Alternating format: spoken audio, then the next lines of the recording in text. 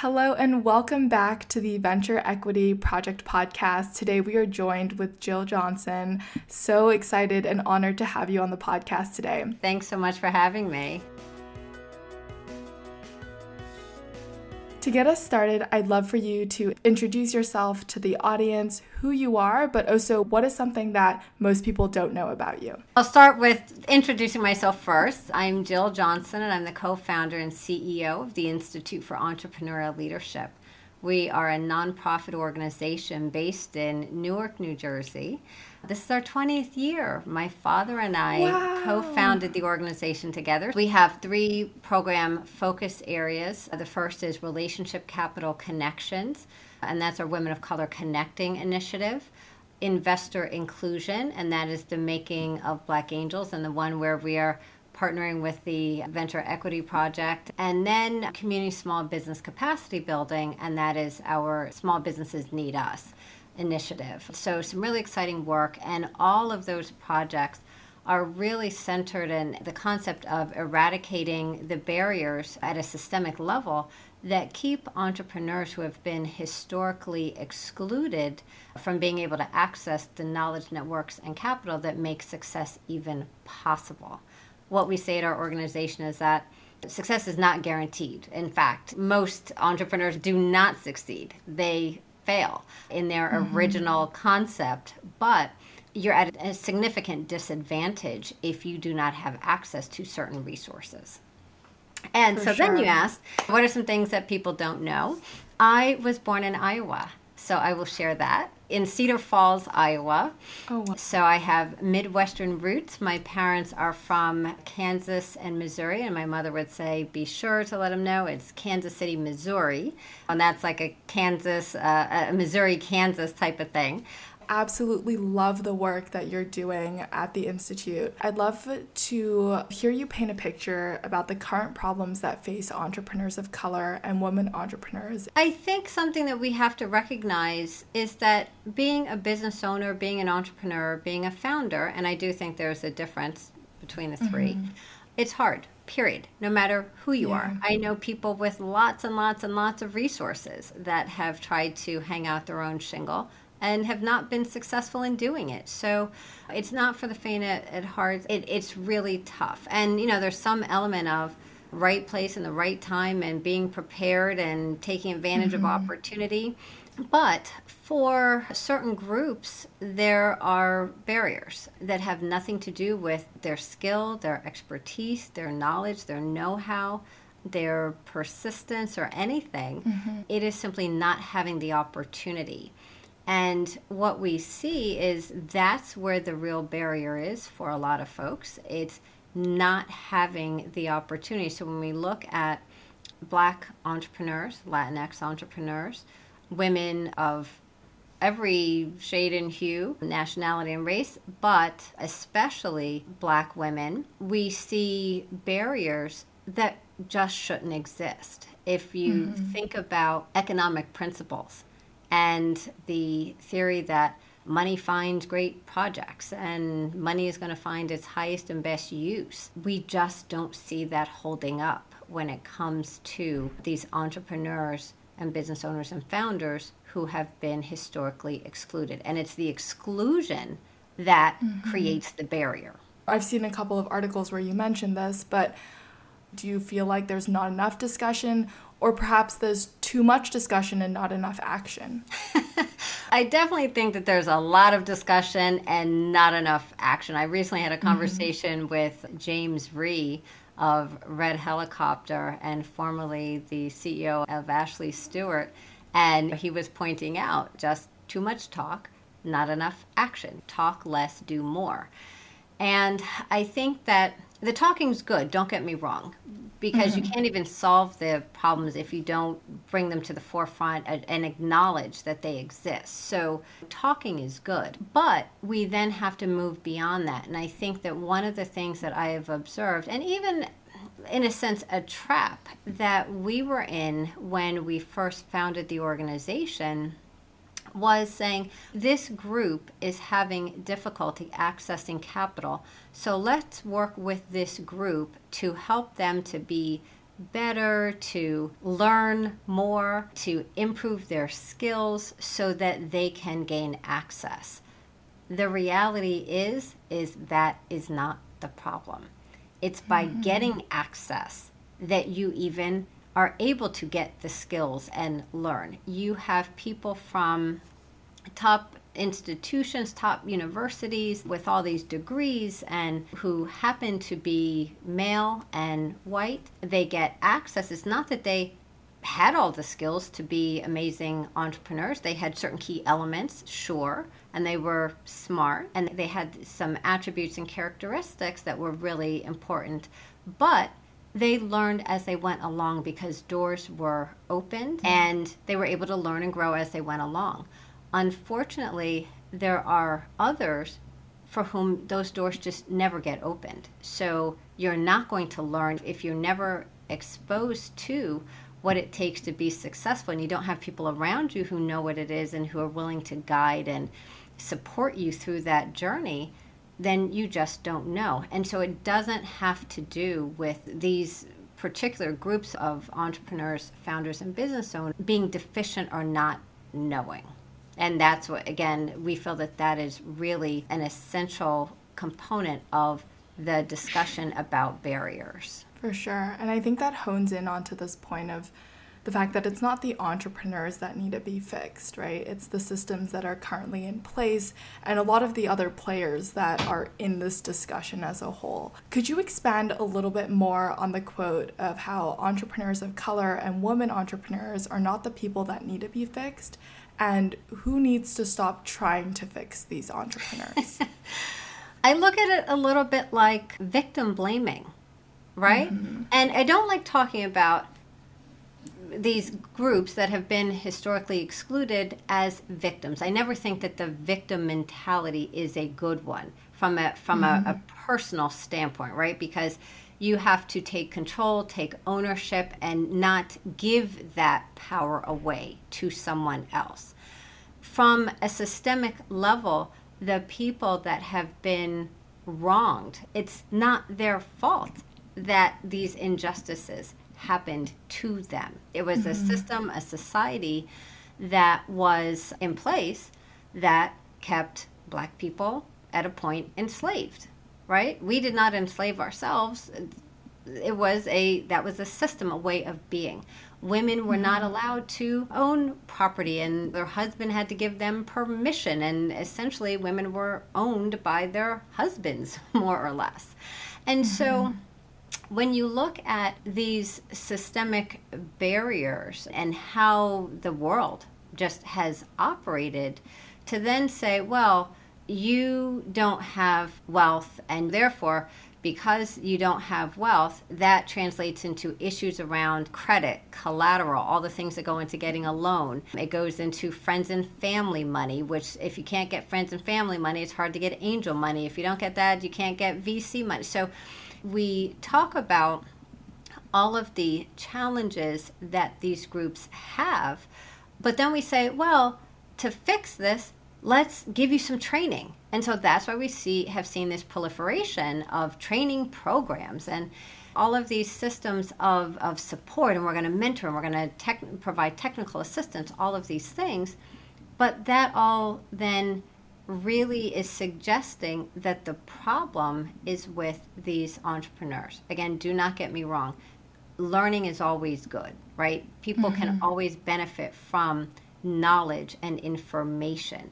But to suggest that on a wide scale that some deficiency with these particular groups of entrepreneurs and founders and business owners is what leads to the vast majority of venture capital going to white men, again, it just really doesn't make sense. It doesn't even add up. But to say that all of the innovation naturally all sits with white men, that just doesn't even make any sense.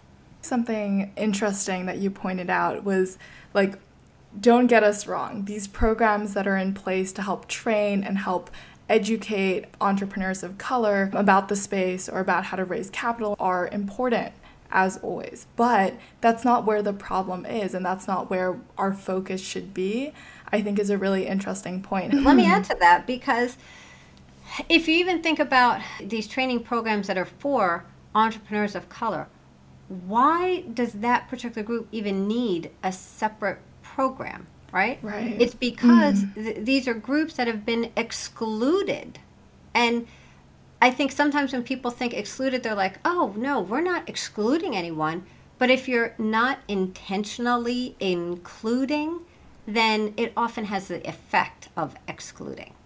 And that's the challenge, is oftentimes the programs and resources that exist for training and supporting any entrepreneur, business owner, or founder, they are not intentional about inclusion.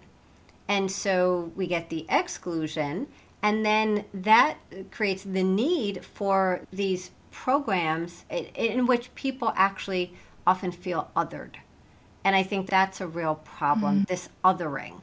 It's we're going to have this over here for these people, which can have the effect, again, of making them feel, these groups feel like we have to have this over here special because we are deficient in some way. Now, again, I certainly believe in people who have certain commonalities can find support in that. So groups that are supporting women, groups that are supporting veterans, those are all good things. And there's nothing at all wrong with that. But it's when there is an othering of these groups. It's not that, hey, I'm finding my tribe, I'm finding my community of support. It's when I feel othered because I cannot get into these existing programs or resources. And somehow the people that are in certain high profile incubator programs or accelerators, or who receive capital and then become part of the networks and people take them under their wing.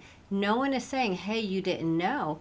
Everyone is saying, we believe in you, therefore we will invest not only our money, but we'll invest our time, our resources, our energy, we'll open doors, and that's how it happens. And that is how it should be happening for Black and brown entrepreneurs, for women, again, across the board. That is when we will actually see inclusion. It seems like there's a lot of these special programs for entrepreneurs of color. And all these things and still not getting access to capital. That's the problem. So then it's like, what do I have to do to actually get the money? And so, again, that's how we know that's just not the actual problem, because it's not that they're then taking these different programs and then getting capital. They're still not getting capital. So it's a broken system. And back to the point about the false narrative about risk or trade-off between investing in a more inclusive way and investing more narrowly, again, which suggests that only white men are worthy of investment. The example that I use very often is what happened with the Negro Baseball League. Major League Baseball thought that they had all of the best players, and their players were very good. It's not to take anything away from the players that existed, but once the Negro Baseball League players were able to play in the MLB, once they were no longer excluded, we saw that some of them rose to the top. Not all of them, but what we saw is that some of them rose to the top. And so it was actually a false narrative that the MLB had all of the best players.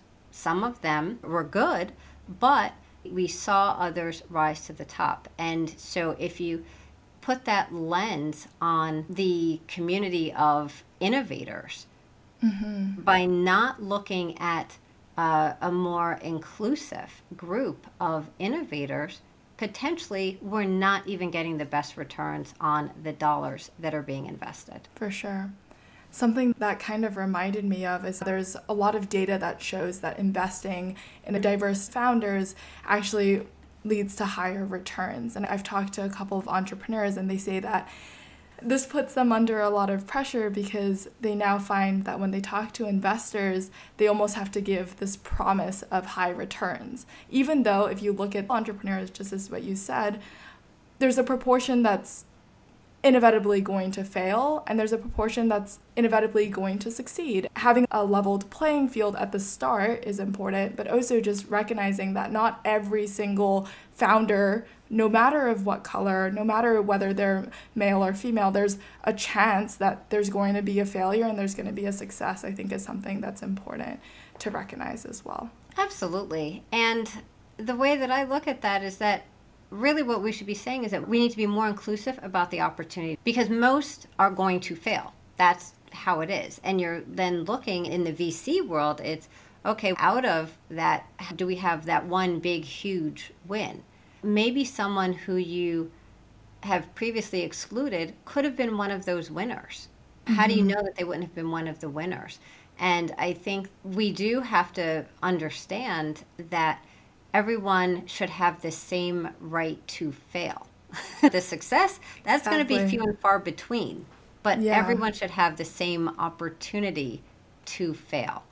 We see all the time this sentiment, well, we invested in one Black founder and it didn't work out. We invested in that one and it didn't work out. See what happens. But no one stops to say, we invested in 100 white men and 80 of them failed. It's because there is a presumption of what should happen. Well, not all entrepreneurs succeed, but if we pick this one Black one, then surely they will succeed. And I also think that we have to be a little bit careful with how we talk about that diversity narrative. We hear it tossed around a lot. Diverse teams perform better. I just had this conversation with two good friends recently that often when you look at diverse teams that are in certain circles, what it took for those founders, or even if you're looking at anything across the board in any profession, and there are few women or there are few people of color, when you look at those individuals, oftentimes they are exceptional. They're not just good. They're not average. They are exceptional individuals who are top performers, regardless of anyone, they're top performers in their field. And that's why you're getting outsized return. It's not simply because the teams are made up of random people of all these different backgrounds. It's because for those people to even be in the room, they had to be superior. So switching gears slightly, I would love to talk about the work that Eiffel is doing to create access to capital and how investors and venture capitalists can actually work in actionable steps to solve this problem. Yeah, thanks for asking that, because the direction which we're really trying to go is one about changing mindset and changing the narrative around the problem of access to capital. It's not that capital doesn't exist. Capital in the United States of America is plentiful. It's all around us. The issue is that it is concentrated in the hands of a few. And it's a clubby environment. Do not get me wrong. It's individuals' money that people have. Now, institutions, that's a whole nother story. But even when you talk about how people make decisions, we all gravitate to people who we know, who have similar interests, etc. So in and of itself, that's not a problem. It's human nature. But what we have to all do is recognize the biases that we have and how we are making decisions. And what we need to do is to be open to even taking meetings and building relationships with people who are outside of our comfort zone. And when I say outside of our comfort zone, what we have to understand is the fact that we think that they're outside of our comfort zone may not be a rational thought. It may be based on some bias that we have, right? And so what we're really trying to do is to change mindset. We're trying to change the dynamic, especially in the investor community, that it's, hey, expand your universe of relationships, because it does start there. We're not just saying go out and willy-nilly start throwing dollars at people who you don't even know, who are not in networks with which you're familiar. We're saying start by changing your network, being more inclusive about your network. The things that we often focus on are really actually not the things that make us different. And so we have to think about our networks again and being inclusive in a very intentional way. And once we get to know other people, that's when things will start to open up. That's when access to capital and resources and all of that will open up, because I will no longer then be looking at someone and say, I'm just shutting them out because I don't see a possibility that that person can produce a return if I invested them. I don't have that same bias. I will look at them differently. That's what we're trying to do, is to get people to widen their aperture. I'll give, just a quick illustration of this. Growing up, and I said, I came from the Midwest, and my parents are pretty conservative in their just way of being. And I grew up at a time when people didn't really get tattoos so much. People who got tattoos are kind of like laborers, or people who were not going on the college track and professional track and all of that. And if you had a tattoo, that was kind of like, oh, that's a little naughty, and you certainly don't get it in a place that is visible. Well, fast forward, I have 4 sons, and my oldest 2 have tattoos. Is that my choice? No, it was when at first, and people who know me are kind of like, oh my gosh, Jill, I can't even believe like you allowed that. Well, one, they were at the age, it wasn't me allowing them per se, but my oldest son graduated from the University of Michigan with a degree in economics. My second son is pursuing a degree in economics at Rutgers. They're both super smart, great kids, have all the potential in front of them, thinking about this tattoo thing. But because of my children, and again, many of their friends, even, it's more common. And people now who I've hired at our organization, people have tattoos. I no longer look at people who have tattoos in the same way. So someone showing up for an interview, it might not have been a conscious thing, even subconsciously, like, oh, in my mind, thinking maybe they're not going to work the same way. And because I have had people in my family with tattoos and, overcome this bias that I had, or being able to recognize that I might have had a bias that didn't even play out, I am able to look at that different. Now, that's a minor, very silly example, but it illustrates the point that we all have our biases that we bring to any conversation, to any interaction, and we have to think about it. We have to be able to check that at the door and open ourselves to getting to know people, who they are, and in a selfish way, the return that they may be able to produce for us if we're an investor. That's what it means to be an economic being in a capitalist society. And I think that if more of us can get to that point, many, many, many of us will be better off. Wow. First of all, I love the way that you broke down the solution to breaking the bias, even that first step of, okay, we know we have to change mindsets, and one of the things that we can do that's tangible to change mindsets is we can help people expand their networks and connect on things that they might have that are shared experiences.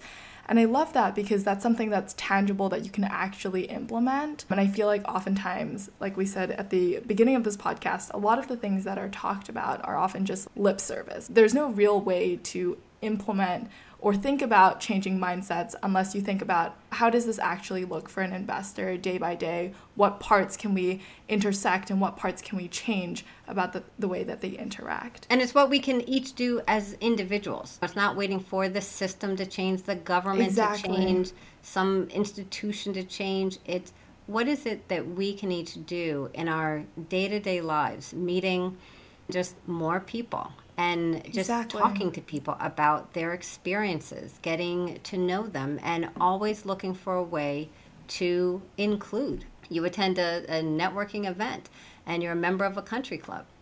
Invite someone new who hasn't had that experience, who hasn't been part of that. Invite folks to attend an event with you. Now, when you do that, you do need to go the extra step in helping them to feel comfortable and signaling to everyone else, hey, this person's with me, I think they're okay, so you need to think that they're okay. Everyone's not necessarily going to be receptive to doing that, but those are the things that we can each do in our own personal lives that if enough of us do it, and we do it enough over time, that's how thinking becomes different, that's how actions are different, and that's how systems change. I would love to ask you, where do you find hope in the space of investment? And do you feel like we're shifting towards a positive future? I think that there's a lot of hope. I mean, I'm an eternal optimist.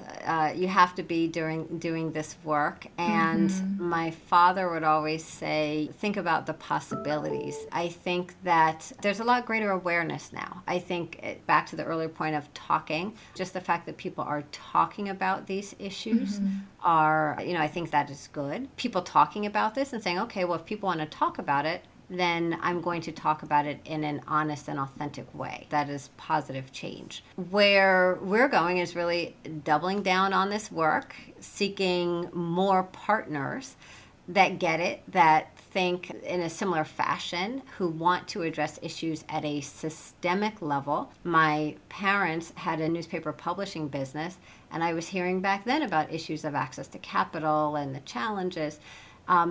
I don't want this to be the same conversation that my children have if they decide to start a business. I want things to be different 20 years from now. I don't want to be having these same conversations 20 years from now. There might be other conversations that are being had, but these issues of being excluded should just not be happening in the same way. And so I think what we have to do is to be intentional. We want to engage individuals to act in a way that will open doors and that ultimately will lead to systems change. And I cannot wait to see the future, the positive future, but also the work that Eiffel is going to do. I think there's so much positive impact that's happening now, but down the road for sure. Thank you so much for joining us on the Venture Equity Project podcast today. For our audience who want to continue to follow your journey and to continue to follow Eiffel's journey, where and how can they do that? You can follow us on social media, and we are WOC Connecting on all the platforms, and that's really the best way to follow us. And then you can also go to our general website, which is weareeiffel.org. That's WEAREIFEL.org.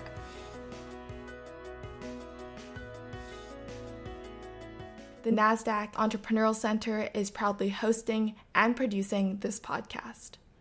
The center is a nonprofit that is aimed at building a better path for entrepreneurs worldwide by improving inclusion, access, and knowledge in entrepreneurship.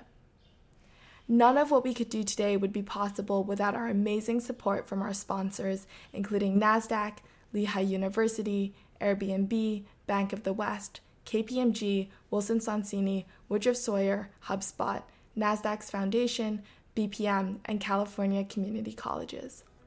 My name is Waylon Chong, and I'm so excited to bring you along this journey with me.